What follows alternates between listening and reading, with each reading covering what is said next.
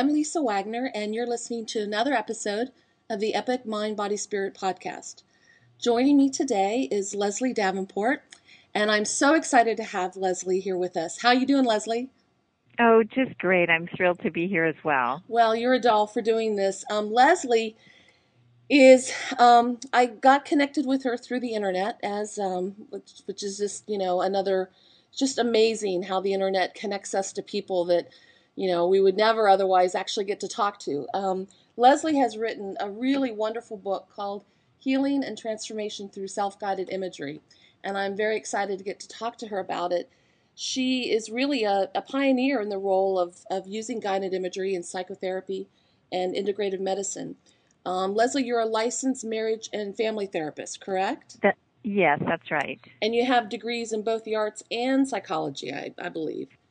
Yes, that's and, right. And what I think one of the last credentials, I guess, that I want to identify that really drew me into Leslie, she's also an ordained minister. And yes. I think what's so beautiful about Leslie's work, at least what I've been exposed to, is your recognition of the connection to spirit as a part of our health and healing is just so clear, so understated, but so pervasive and clear. And so I'm just really thrilled to get to talk to you today. Great. Yes.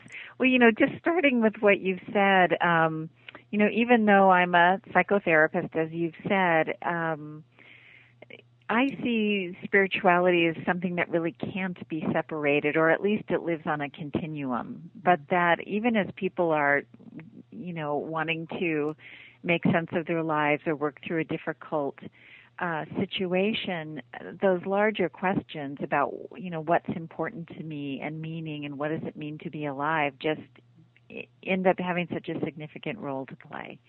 And I think it is too bad that it's left out of so much of psychology.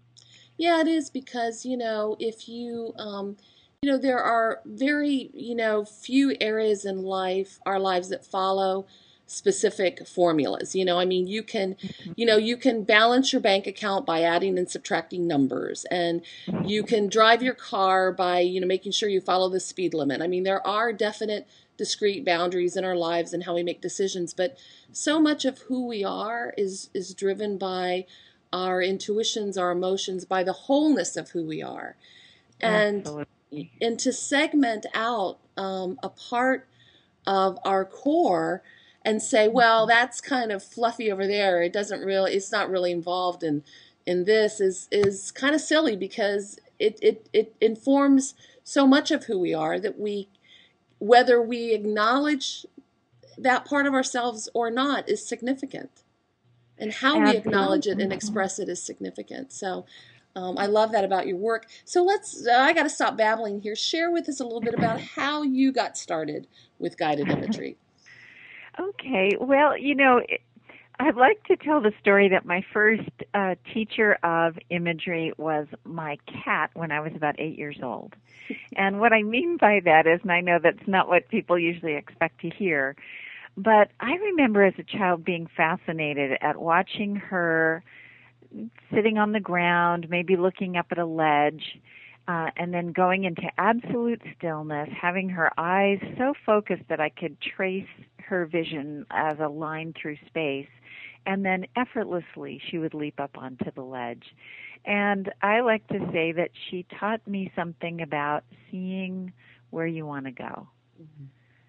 I love that. I love that. And there's such a clarity and such a precision to how a cat moves. Yes. That's really cool. Yeah. But then for the more formal training. Yeah, I guess you don't put that on a resume, huh? I would say my first formal exposure to some form of visualization came actually through the Sufi tradition, which uses imagining the realms of spirit in a variety of different ways as a spiritual practice. Laid the first foundation of having an opportunity to experience what that's actually like, to do imagery and to see what states of being are cultivated and what qualities are felt as we allow our mind or our inner vision to picture or sense something specific. And then you mentioned that I have a degree in the arts, and it's specifically in dance. And I also feel like that ended up being a huge contributor to the work I'm doing now, because I never looked at dance as entertainment exactly. I was always fascinated by the mind-body connection, and if I had a quality like fear and I just let it move through my body, did my body want to collapse? Did it want to jump? Did it want to run? Did it want to crouch?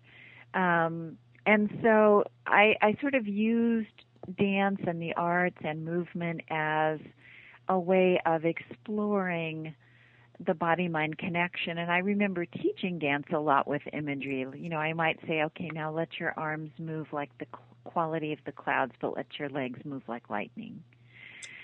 So, and again, kind of back to the cat, you know,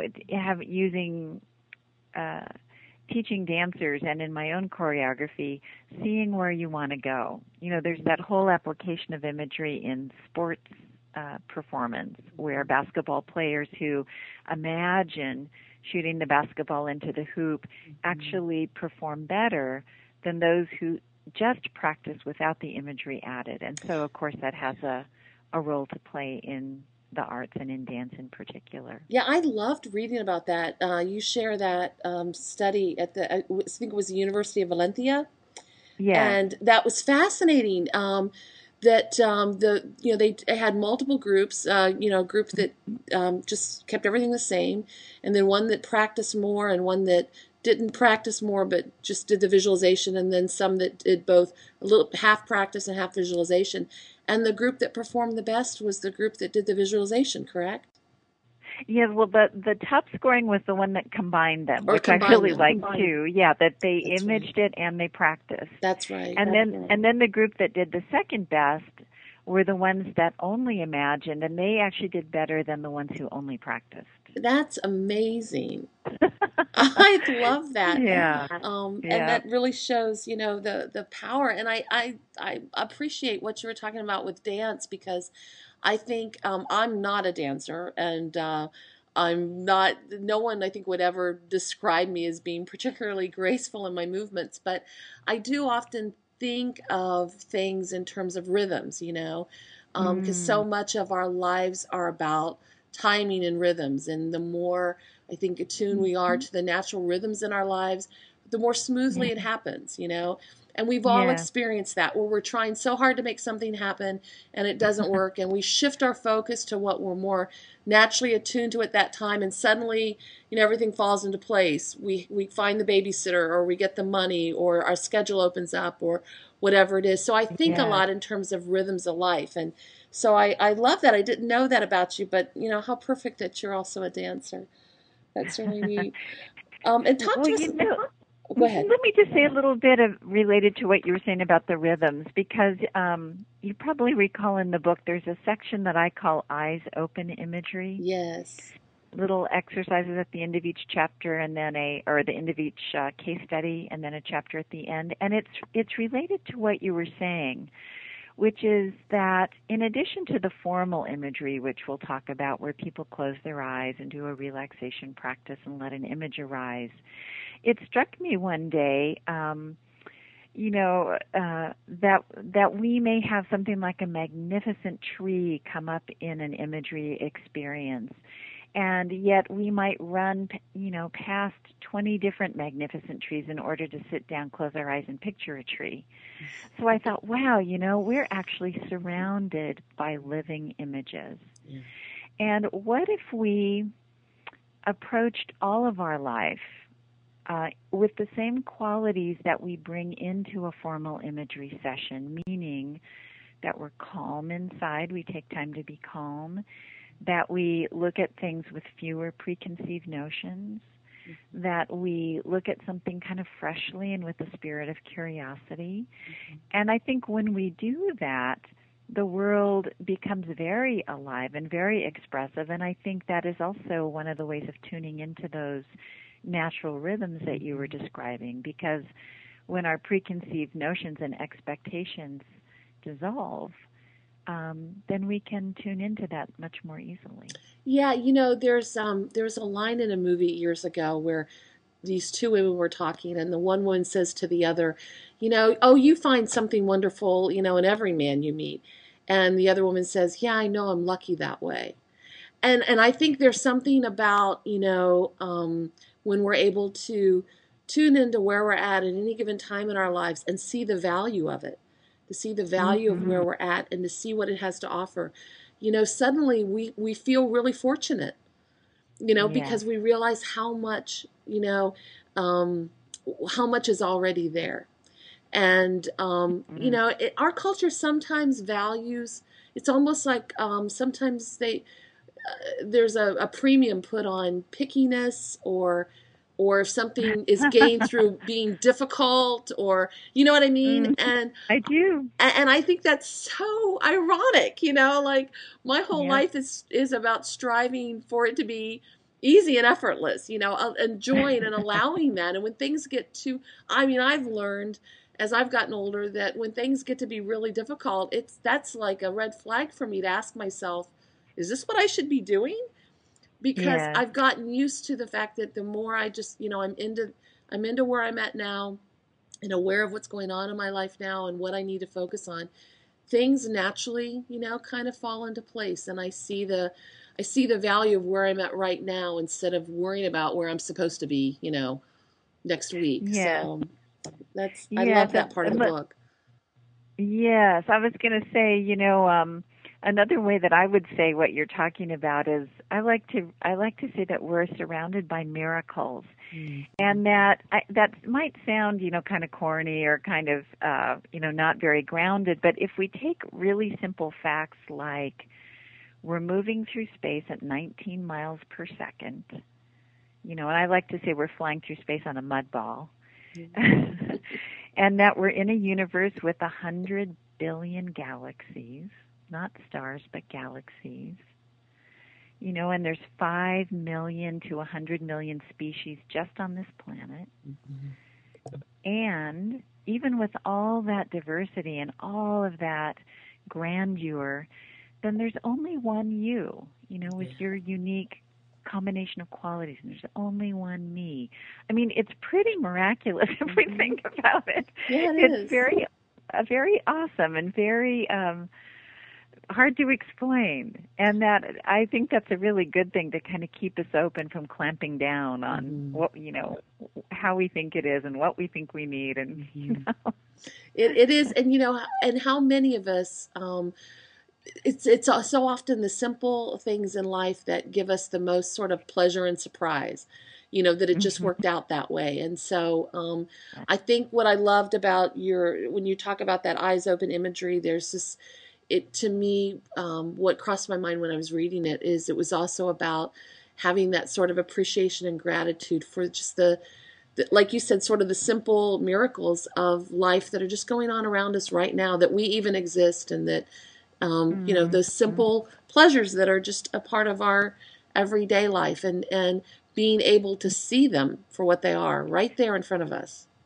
Exactly. And, doing a lot of my work over the years in a hospital setting, I do so often hear the things that, come up in movies and books where someone who has a sudden life-threatening diagnosis or is towards the end of their life, they sort of open to that, that grandeur and miraculousness sort of naturally, and then you hear the things like, I wish that I had been more grateful for the people in my life, or I wished I had expressed my love for them, or I wished I had appreciated the little things that I don't have now. And we don't have to wait for something like that. And I think we're sort of both talking about that, is staying awake to that. Staying awake to that. Well, one of the things, I'm a self-help junkie. I can't even count how many books I've read. But I want to just comment on a couple of specific aspects to your book that I loved. One is, it's very complete. I mean, you provide, a great introduction to guided imagery. You You walk the reader through some ways that it can be used. You provide some scripts and tools, as a jumping off point. You give examples. You go through sort Mhm. of some myths and barriers. I mean, it's very complete, and it's not that thick. I mean, you give all of this information in a very concise way. But the part that just really made me love it is that there are many times through the book that as I was reading, I thought, this prose is very lovely. And I find that a lot of people, when they write, either if they want to be very kind of descriptive, then they tend to go on and on and on. And if they want to be concise, it tends to be very dry. And what I was really struck by when you go through these kind of vignettes, case Mhm. studies, or samples with your clients, Mhm. in a very, few number of sentences, you give us, or at least I felt I had such a sense of the person, and I Mm. like them, and I wanted to know more about them. So while the book was very complete, I'm also wanting to know, did Evelyn have the ending that she wanted?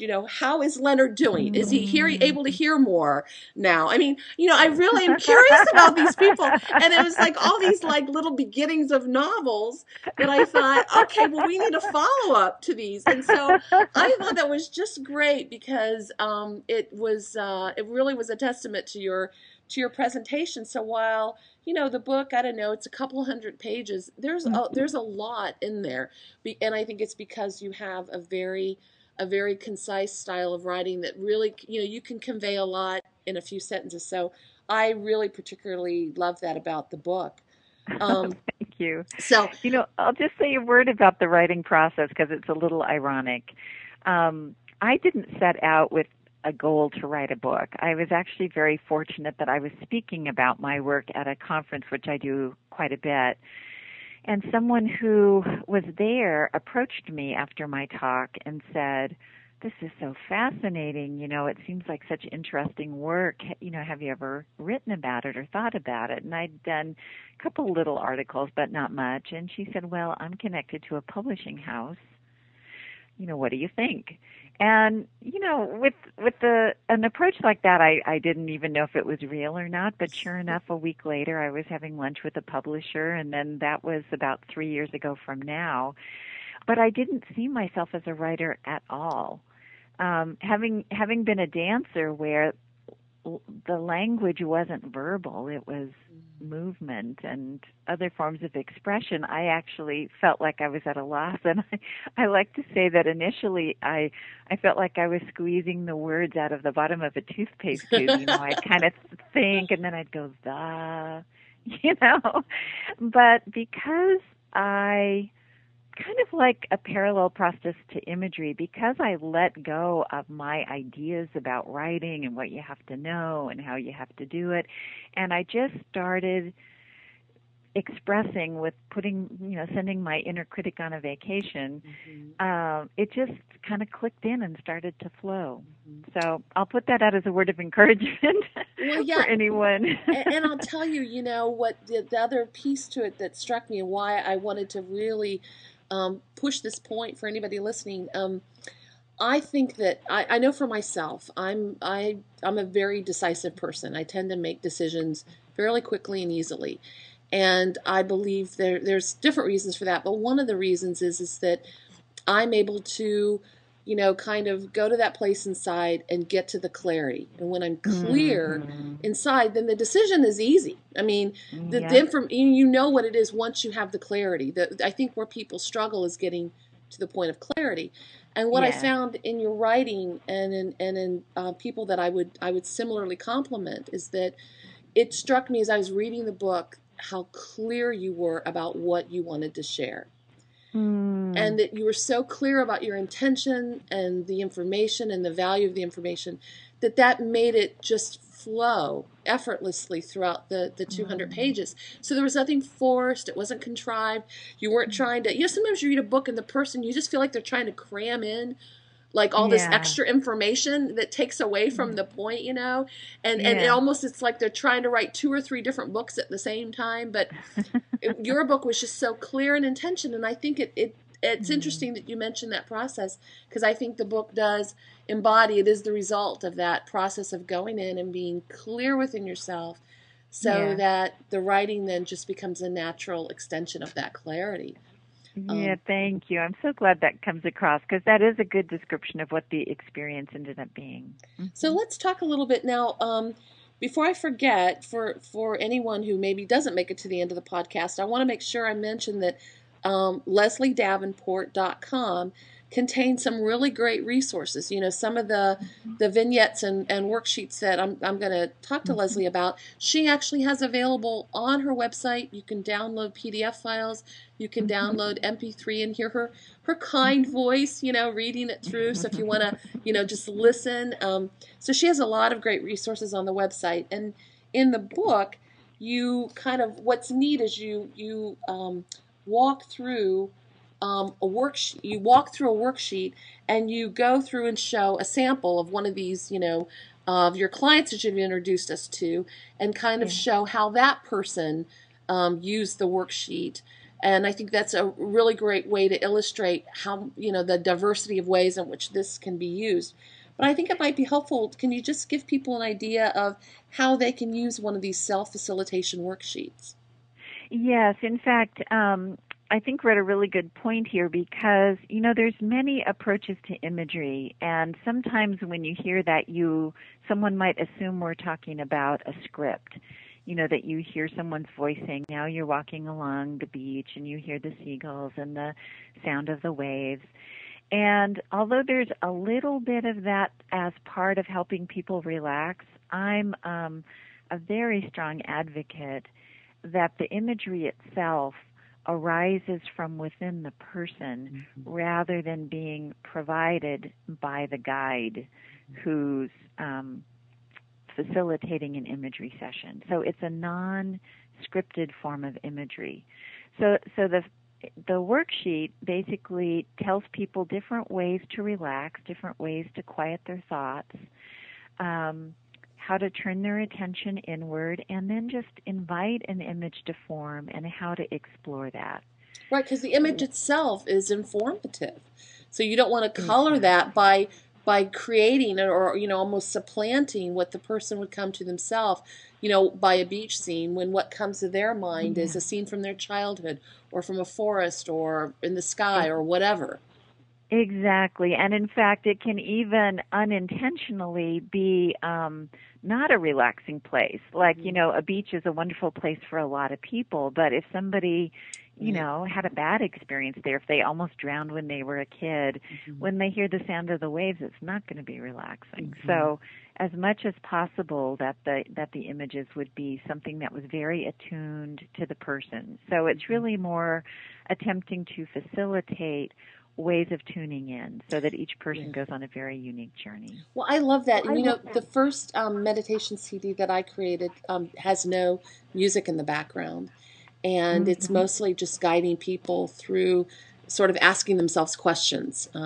It's similar, different than yours work, but similar. And the reason I didn't even want any music is I just wanted the sound of my voice, and I wanted the person to just I was trying to like almost sort of minimize my presence and be just that sort of guiding nudge, so that the thoughts, the images, the feelings, whatever that surfaced to them, what was not influenced by anything else other than their own thoughts.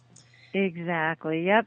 I'm right on board with that approach. That sounds wonderful. And I thought that was so I love the worksheets that you and the tools that you give. Now, one of the areas that I thought was just so especially helpful to people that might be either new with guided imagery or feeling a little stuck are in Chapter 7, you go through 6 myths. And I'd like to just read through each one of them, just state it and have you comment on it. So good. The first one was guided imagery requires a rarefied state of consciousness. Yes, you know, guided imagery is similar in certain ways to things like meditation, hypnosis. You know, you'll hear things about an induction or going into a deep state of relaxation, and those things are all wonderful and they have their place, but I really like to emphasize how natural imagery is and how available it is. And here's a really quick example that actually anyone listening can do it right now. It takes about 20 seconds. And it's simply to answer the question, how many windows do you have in your house? I'm just going to pause here. How many windows do you have in your house? And the point being, if people take, 30 seconds to do that, is, 99% of people close their eyes, start, seeing their living room, going 1, 2, 3, 4, wait, let me walk down the hallway. Oh, here's the bedroom, 5, 6. And, they just drop immediately into images. And nobody comes up with a number like 15 unless, unless they just remodeled or something and they would happen to have that information. But it's not how we access information. And so I really like to show people in very simple examples that we use imagery all the time, that we retrieve information. And that didn't require, 15 minutes of breathing first, even though that's a good thing to do too. Right, and that's another myth. You have to learn to stop your thoughts before imagery is possible. Yeah. I've sometimes had people say to me, well, I wish I could do imagery, but I tried in a workshop once and, I was just thinking about the shopping list and that's what we all do. Is that part of the practice is disengaging from that kind of thinking and refocusing inward. It might be on focusing on the breath. There's a lot of different ways of doing it. We all get distracted, and then it's practicing letting go again. But so far I haven't met anyone who just stops their thoughts. That part of the practice is redirecting our focus. And that the more time you invest, just like learning to play tennis or learning to play the piano, it gets a little bit easier as you go, but it's not an automatic thing, and there is no stopping our thoughts as far as I can tell. No, and you have to learn to I think, trust yourself and learn to, it's going to sound strange, hear the different voices in your head, but what I mean is, we do have different voices that kind of run. There's the voice that maybe is kind of there reminding us about things, and then there's kind of a voice that maybe, where we become aware of feelings that we have. I mean, we have different ways in which we sort of hear or have a sense of our thoughts. And I think that it's not so much about stopping our thoughts as it is sort of focusing in on sort of getting to just tuning into sort of a single place within us. And, the maybe part that is, thinking about the laundry list, she just sort of quiets down for a while, the grocery list, she quiets down, or this part, but there's still, so we're only going to kind of talk with one voice. Does that make sense? Oh, it totally does. And it's actually one of the really rich areas for imagery exploration, because while imagery is great for things like stress management, which is a little bit what we're talking about with the relaxation, it can really tune us into, as you're saying, these different parts of ourselves. I talked a while ago about like an inner critic voice, or there's often a child self, and there can be a clown part of us, and there's the wise parts of us. And a lot of the work here is because we don't tune into some of those deep inner voices as much. It's like discovering this treasure inside that we have. And so again, I think that our culture and the pace of our culture and the emphasis really emphasizes a lot of the list, because we're often achievement focused and there's a lot to do, but those inner voices are there as well. And so it's kind of giving room and giving space to discover a lot of that. Yeah, and when I talk to people about sort of learning to listen to what I'm going to call our intuition, or maybe you want to call your higher self, or whatever that guiding voice is that is the most wise or the most helpful, What my experience that I try to share is that it's usually one of the quieter voices. It's not the one that yells at you, and it's not the Yep. one that includes any kind of judgment or emotion. It's usually Yeah. very kind of quiet, and that what I have found that works well is I tell people to just practice listening to it as if, like, if that book, if you're walking out the door and that quiet voice tells you to pick up the book and take it with you, rather than, and then your another voice will kick in and say, why, you don't need the book, why are you going to take that book, you have to carry it around. Instead, to just say, you know what, just for the heck of it, I'm going to take the book. The worst that can Yeah. happen is you schlep this book around, but you almost Yeah. have to practice listening, because it takes a Yes. while to recognize it. And then when you recognize it, it's like, for anyone that we're close to or we care about, or we've had frequent communication with, we get to a point where we know their voice. It Yes. doesn't matter how Yep. long it is. Since we've heard it, we know that voice. Yes. And I think that sometimes you have to practice sort of hearing the different voices and honoring until you really get in. And then when you really honor that voice, it becomes so distinctive that you know it. Yeah. Absolutely. No, that's a really great example. That's a really great example. And you're right, it is confusing at the beginning. Like, I've noticed a lot of people have, a fear voice as though it were telling the truth rather than Hmm. expressing a fear. Yeah, because a lot of times fear is so clever. It masks in this sort of like super rational, and I'm going to make sure you're safe and that you're doing the right thing and you're Yep. responsible. Yep. And yeah, Mhm. it takes on so many forms. And another example I want to give on this point, I have four older brothers, Mhm. and even some of their wives have trouble telling their voices apart. If they call we're a very close knit family, and you can call somebody's house, and some other family member that doesn't live there could answer the phone. Uh-huh. And so they'll even get confused by just a hello. But for me, I've heard these voices for almost 50 years. They can just say half of a word, and I know who that person is. Yeah. And I think that's, it's so funny because, and that's how I think these voices are. It's they go in layers, and then you finally realize, oh, okay, that's not me being responsible. That's me finding yet another way to rationalize why I, should Mhm. do that when I really don't want to, Yep. or this is why I'm not being safe, that's me being scared, and I'm trying Yes. to rationalize why I shouldn't do it, because because I don't want to, but I don't want to face my fear. And so it's digging through all that. In fact, that's one of the myths you have. Guided imagery is for relaxing and forgetting about the difficulties in life. Like, that's all it is. Right, right. Because it is used so often for stress management, which is a Right. great entree in. But it's so rich because it is just turning our awareness to any and all aspects of ourselves. Yeah. So sure, there's going to be more there.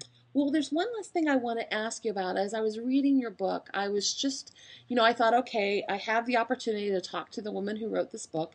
So, what do I really want to ask her? And the question that came to my mind, in looking at the impact that images have on us. We're talking about the basketball players, that improve their Mhm. performance, and the value that images can have on our own healing and everything. Share some of your thoughts of the impact of movies and television. We see Uh, so many images every day on television. yeah, What do yeah. you No, think that's a about really that? good point. In fact, I actually don't have a television myself. Really? Yeah, I haven't had a television in probably, I don't know, 9 years. I do Wow. watch movies, but I'm Uh-huh. pretty selective. Um, well, this is That's interesting. fascinating. I think that says a lot right there. This kind of goes into some interesting brain science I've been reading about recently, which is that, there's all these different parts of our brain that store information. And for simplicity's sake, part of what's called the old brain doesn't differentiate the source of information, experiences, and imagery. In other words, just like it's sort of in a similar way, like we were talking about these inner voices, oftentimes, for example, if we had a very critical parent, it gets internalized as an inner voice as though it were part of us. And our brains, unless we really do some discerning and some looking and some sensing, we don't even realize that we've internalized it. So the same thing, we might be taking in a lot of images, especially depending what kind of movies you're drawn to.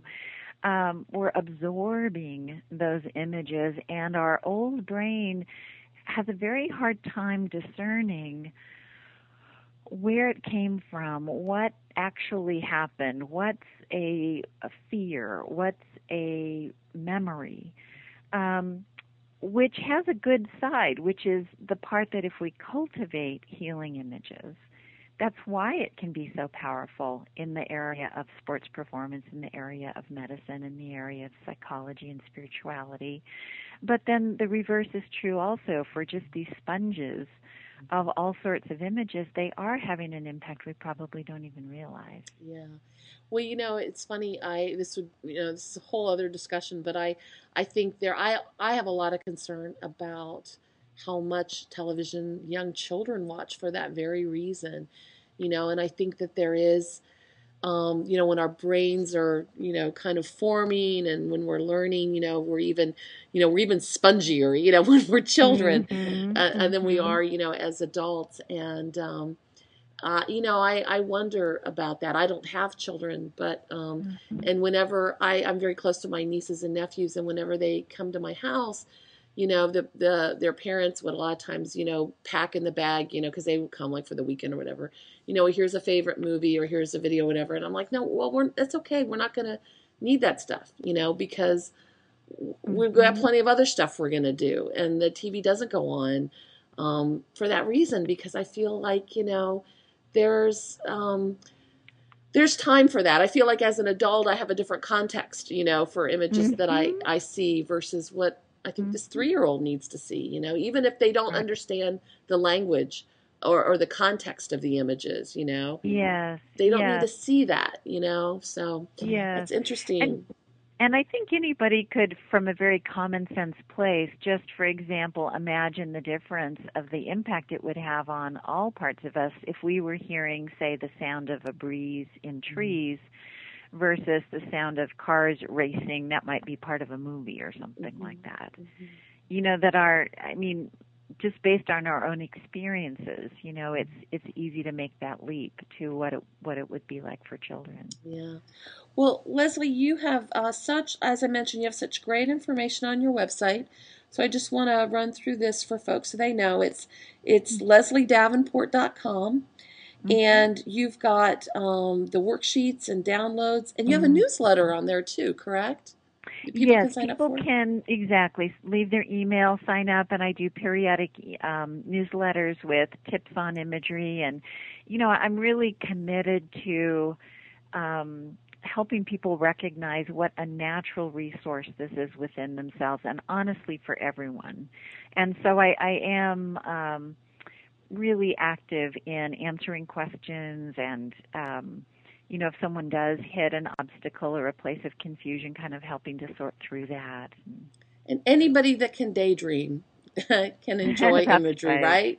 And that's exactly right. And we've all done that. We've all at some point stared out the window and just let our minds wander.